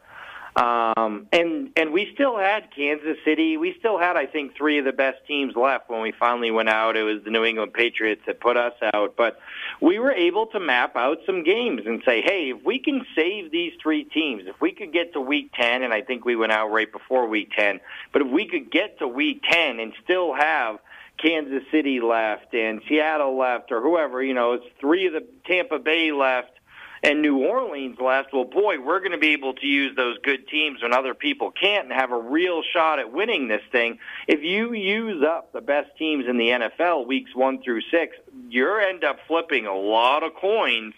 So you got to try to pick teams strategically, not just who do I think will win this week so I can move on, but who do I think will win this week that I won't want to use again in the next few weeks. That's part of the challenge that I think makes Survivor so appealing. Yeah, and there are so many, contests around town again, and there's new ones each and every year as well too. So do some homework, keep updated, and we'll update you on all those as well too. So, and it's just not for the guys that can put down, $1,000 entry fees as well too. I mean, there are a lot of less expensive ones as well too, and there's even some free ones. Oh yeah, I think some of the ones that have significant prize pool are as low as $25, as high as $1,500, and the whole gambit in between. And it's the most fun time of year when those contests start. Everybody's alive, and it's like March Madness, right? Everyone's still in it. Everybody has a hope and a prayer. So much fun. There you go. All right, my man, we appreciate it as always. We'll look forward to talking with you next week. Thanks, guys. Best of luck today. Take care. There he is, Matthew Holt, U.S. Integrity. Busy guy. Again, is in tune with all of these college football conferences, making sure everything's on the up and up. Done a fantastic job. And, of course, our longtime sportsbook director as well, too. All right, when we come back, Al Bernstein will join us. We'll check in with Al. Not only just Pacquiao Ugas, but Al's got a call in a fight this coming weekend as well, too. Jake Paul back in the ring, and Al's going to be on the broadcast. I do exactly what I want to do. It's the Dr. T.C. Martin. You say I'm insane. I say thank you very much. The doctor is now in.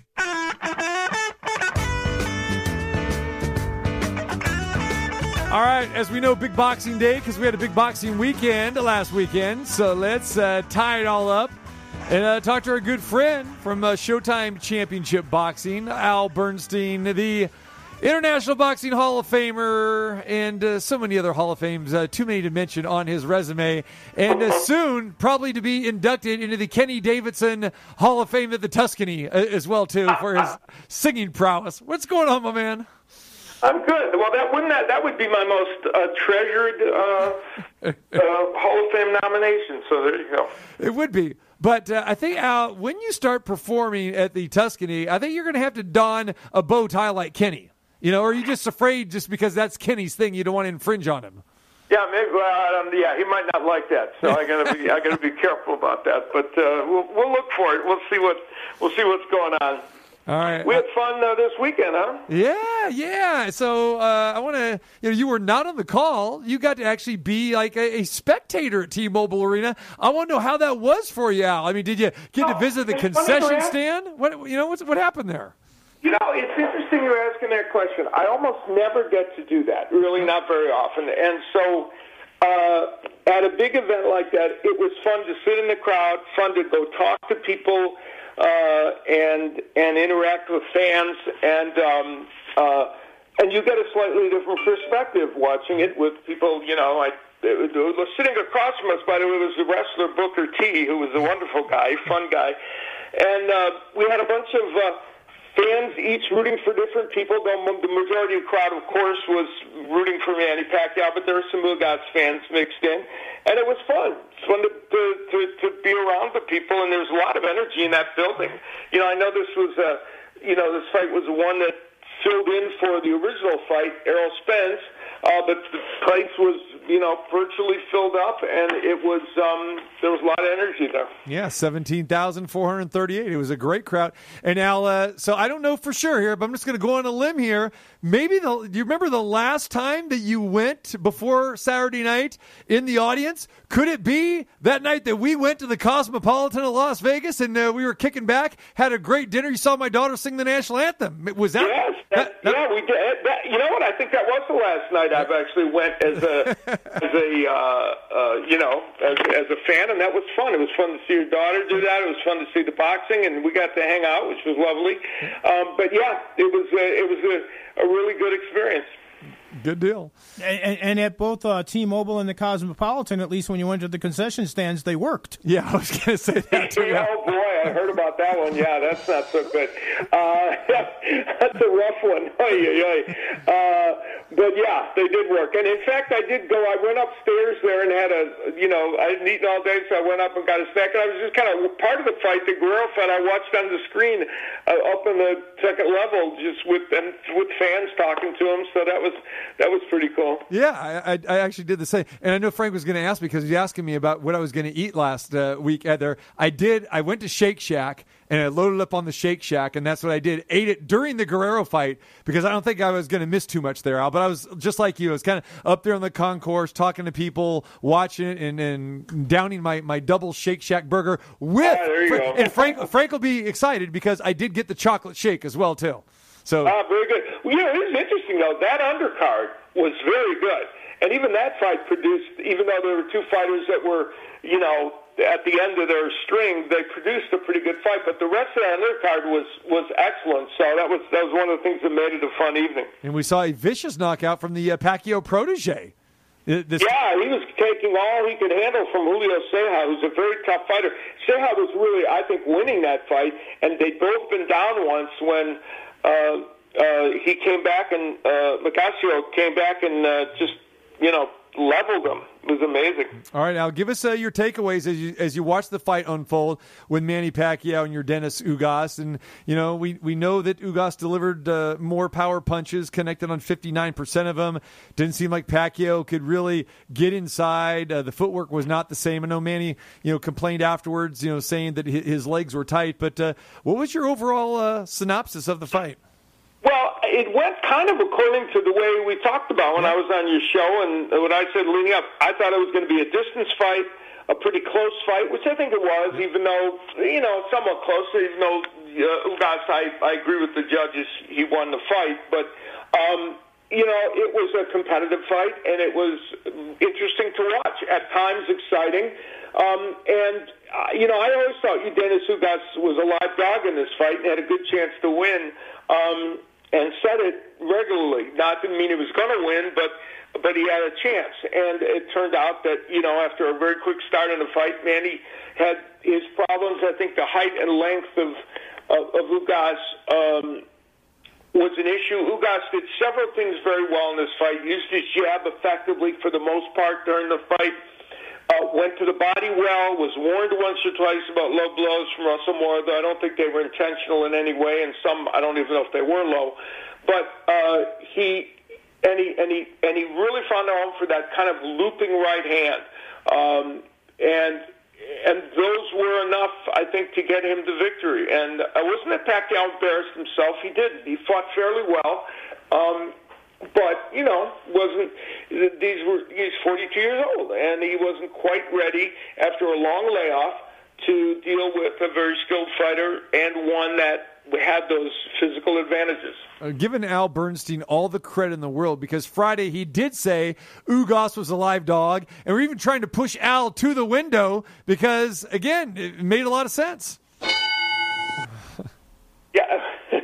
Yeah, and wouldn't you know, did I put a bet on Ugas? Of course not. No, of course not. Okay. I'm so not prone to putting these, and to be honest, I kind of stay away from wagering on boxing that much because, I don't know, it just doesn't feel like a good look for me. Right. But he was a guy you could have bet on. What was the last sport you have bet on, Al? Are you a football guy? Do you bet on some baseball? I will put some dollars down on football once in a while. I don't have enough confidence in my own ability to know that I might be right to really have the great conviction. But I will put a few dollars down on football, and I do like to put a few wagers down when we get to the tournament, the basketball tournament. You know, Al, there's a saying in sports that hindsight is 20/20. When you look back at that fight, do you think it's because Manny was 42, because he hadn't fought in 2 years? Was Ugas just a better fighter? Or one thing that we touched on early in the top of the show here was a lot of people weren't talking about, it seemed like Ugas took it a little bit personal, that some people were saying that he wasn't really the champ because he had never won the belt in the ring, and he wanted to prove that he was the champ at that weight class. And I thought he had a brilliant game plan, and although he threw half as many punches, connected 21 more times and more of the power punches like we talked about.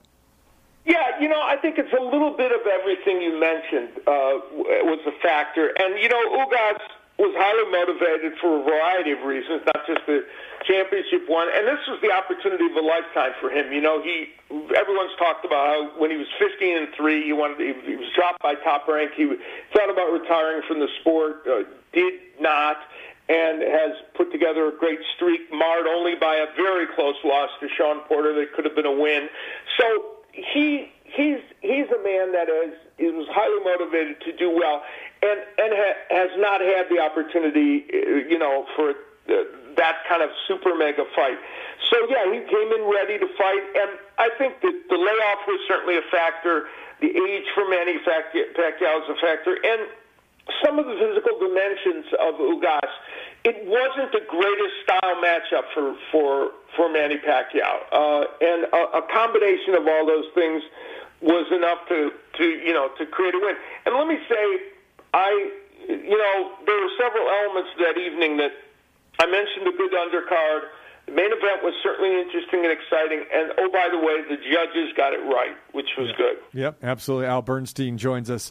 All right, speaking of Sean Porter, Terrence Crawford and Porter are, I guess, scheduled, not officially, to meet each other. The WBO is having a purse bid. Al, I'll let you explain that to our audience here, exactly how this purse bid works and how likely do you think this fight is? Well, the two promoters, Top Rank and Premier Boxing Champions, were given a chance to negotiate this fight. They couldn't do it.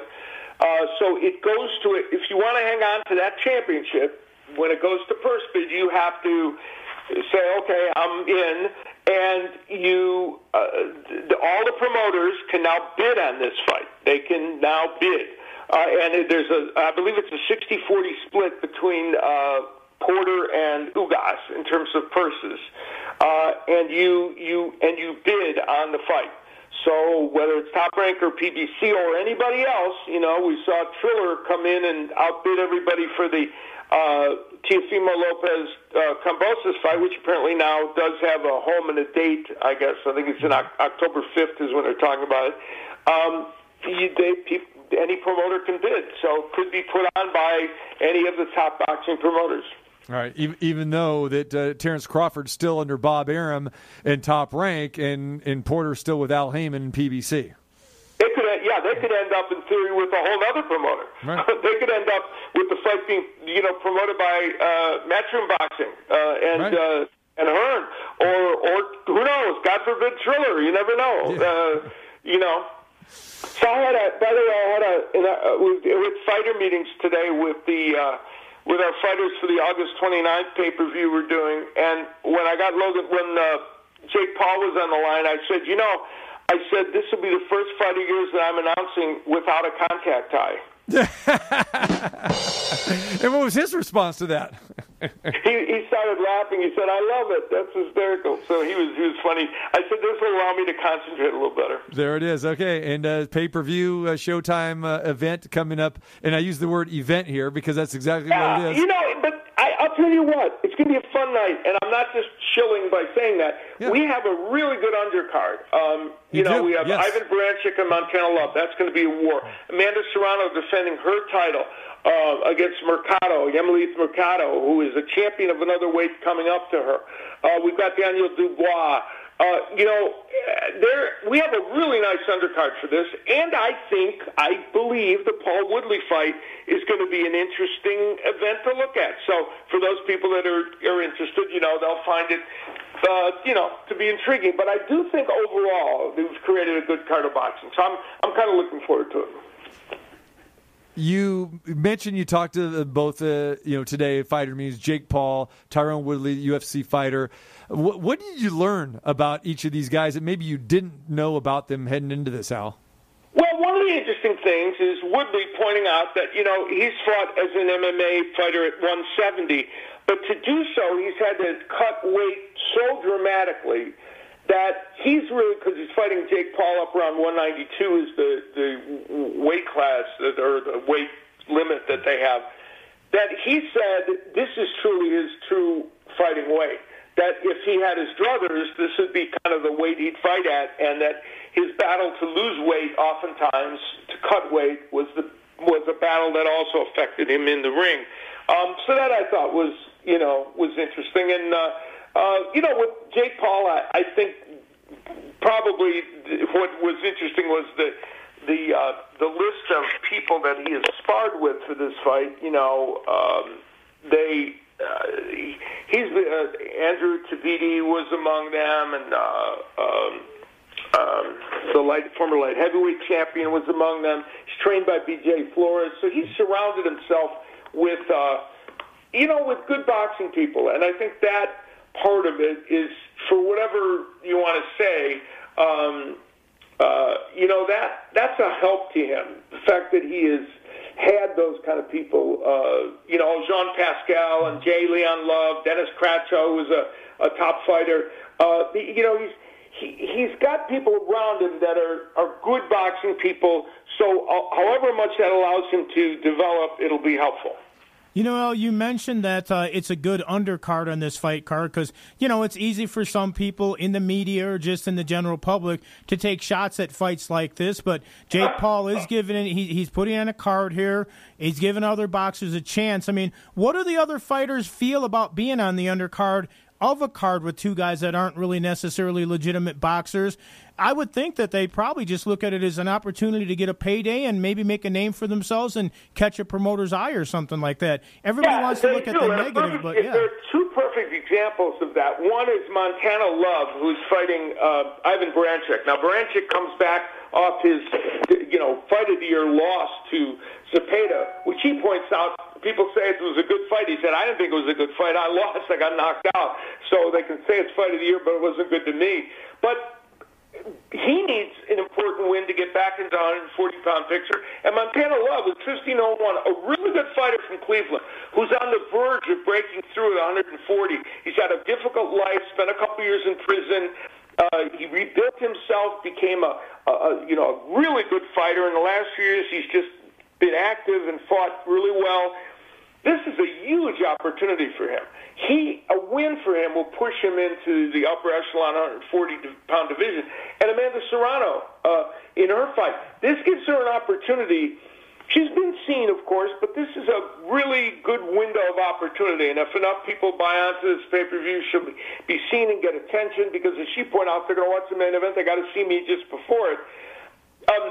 She wants to smoke out Katie Taylor, who she was close to having a fight with, and the negotiations never quite worked out. It was close.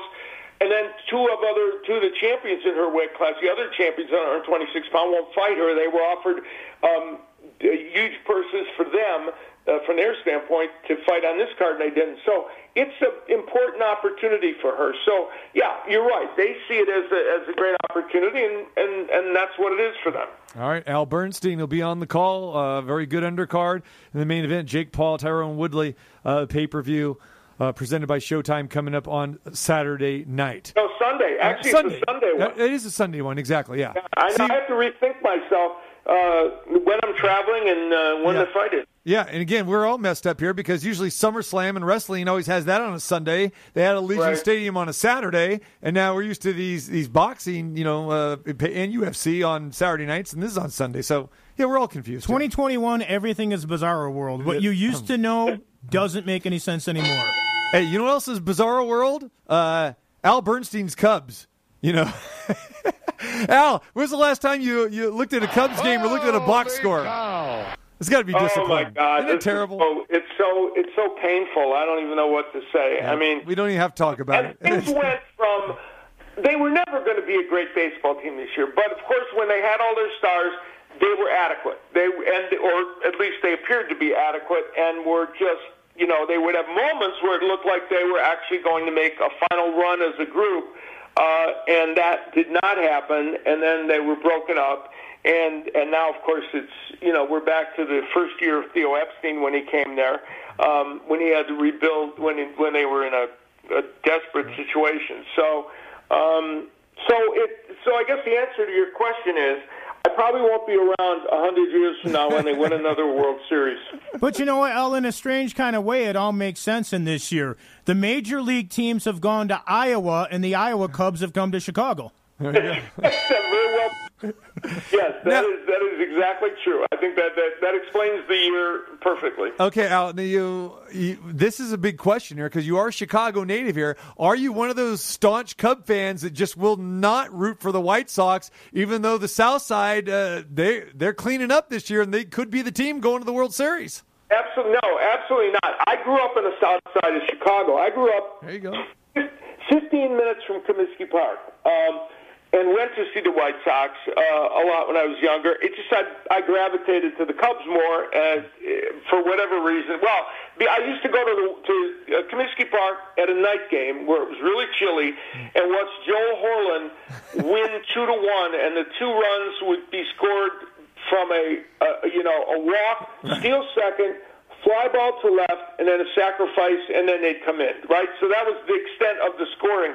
And then I went out in the daytime to Wrigley Field and watched the Cubs lose 14-9 to the Cardinals, and balls were flying all over the place. And I said, you know what, this is a little more entertaining, so I think I'll come to this, even though it was torture for my whole life. But I like the White Sox. I'm happy. My family, it's a split between the White Sox and the Cubs, and I am always happy for them to do well. And this is going to be a very interesting year for them, right? I mean, they appear to have most of the pieces in place to make a run in the playoffs, even though you never know when teams can. I think that is the first and probably only time, maybe the last time, we'll get a Joe Horlen reference on this program. Yes. And if you go back over to the north side at that point in time, I thought you were going to give us maybe a Milt Pappas reference. Oh, Milt Pappas, yes, who came to us from the Reds, I think, and in another sterling trade that the Cubs made. The only one worse was Ernie Broglio for Lou Brock. That's the one that will haunt us forever. Oh, yeah. All right. Al Bernstein's got his podcast, too. Al Bernstein Unplugged. Plug it, Al. Plug the Unplugged. Yeah, that's it. Well, people hopefully enjoy it. It's on YouTube, and it's on all the major podcast locations. And we interview a lot of great folks in the sport of boxing. Tony Harrison, former 154-pound champion, will be on the show coming up this week. So take a look. It's a lot of fun. We got a lot of great boxing folks on there. All right, and you know our cracked research staff here. They dug up Al Bernstein singing. Here we go. Look at this.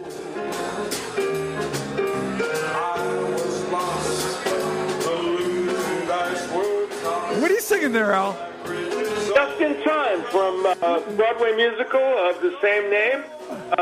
Hamden and Green tune. Nice song. That's right. Just in Time. Al Bernstein, the king of the of the great standards in the American Songbook. Gotta love it. Yeah. And I'm going to mix in on October 8th when I perform at Kenny's the night before the Fury Wilder. I'm going to mix in some, you know me, I try to mix in some tunes in addition to the Great American Songbook. Yeah. And I've made it my mission to find songs about Alabama to honor Deontay Wilder, and British songs to honor Tyson Fury. Very nice. All right, good. All right. And real quick, I think Al will appreciate this. I once saw a triple header of baseball in Chicago. Saw the Cubs lose 2 games to the Expos.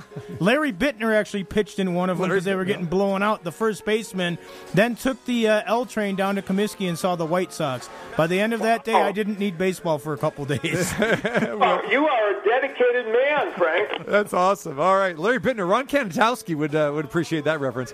All right, Al, we appreciate it. Have a great call. Safe travels and everything else, and we'll talk to you soon, buddy. Always good to visit with you. All right, there he is, Al Bernstein, on the call this week. Jake Paul, Tyrone Woodley. All right, good stuff there. I want to thank Al, Sam Gordon, talking about Pacquiao and Ugas, and also Matthew Holt talking a little college football as well, too. All right, tomorrow, Terrible Tuesday style. And putting a little bow and wrap on this, tomorrow with Manny Pacquiao. Showtime Sean Porter, who was on the coverage Saturday with PBC and Fox, and getting ready to get into the ring with the purse bid right now against Terrence Crawford. So Showtime Sean Porter will join us tomorrow as well, too. So busy week, and we get ready for college football starting this weekend. Looking forward to it. All right, for Ballpark Frank, TC Martin saying so long. Numchuck on the other side. If you miss any part of the show and any of our fight coverage or anything on the website, you know where to go. TCMartinshow.com. We'll catch you tomorrow at 2.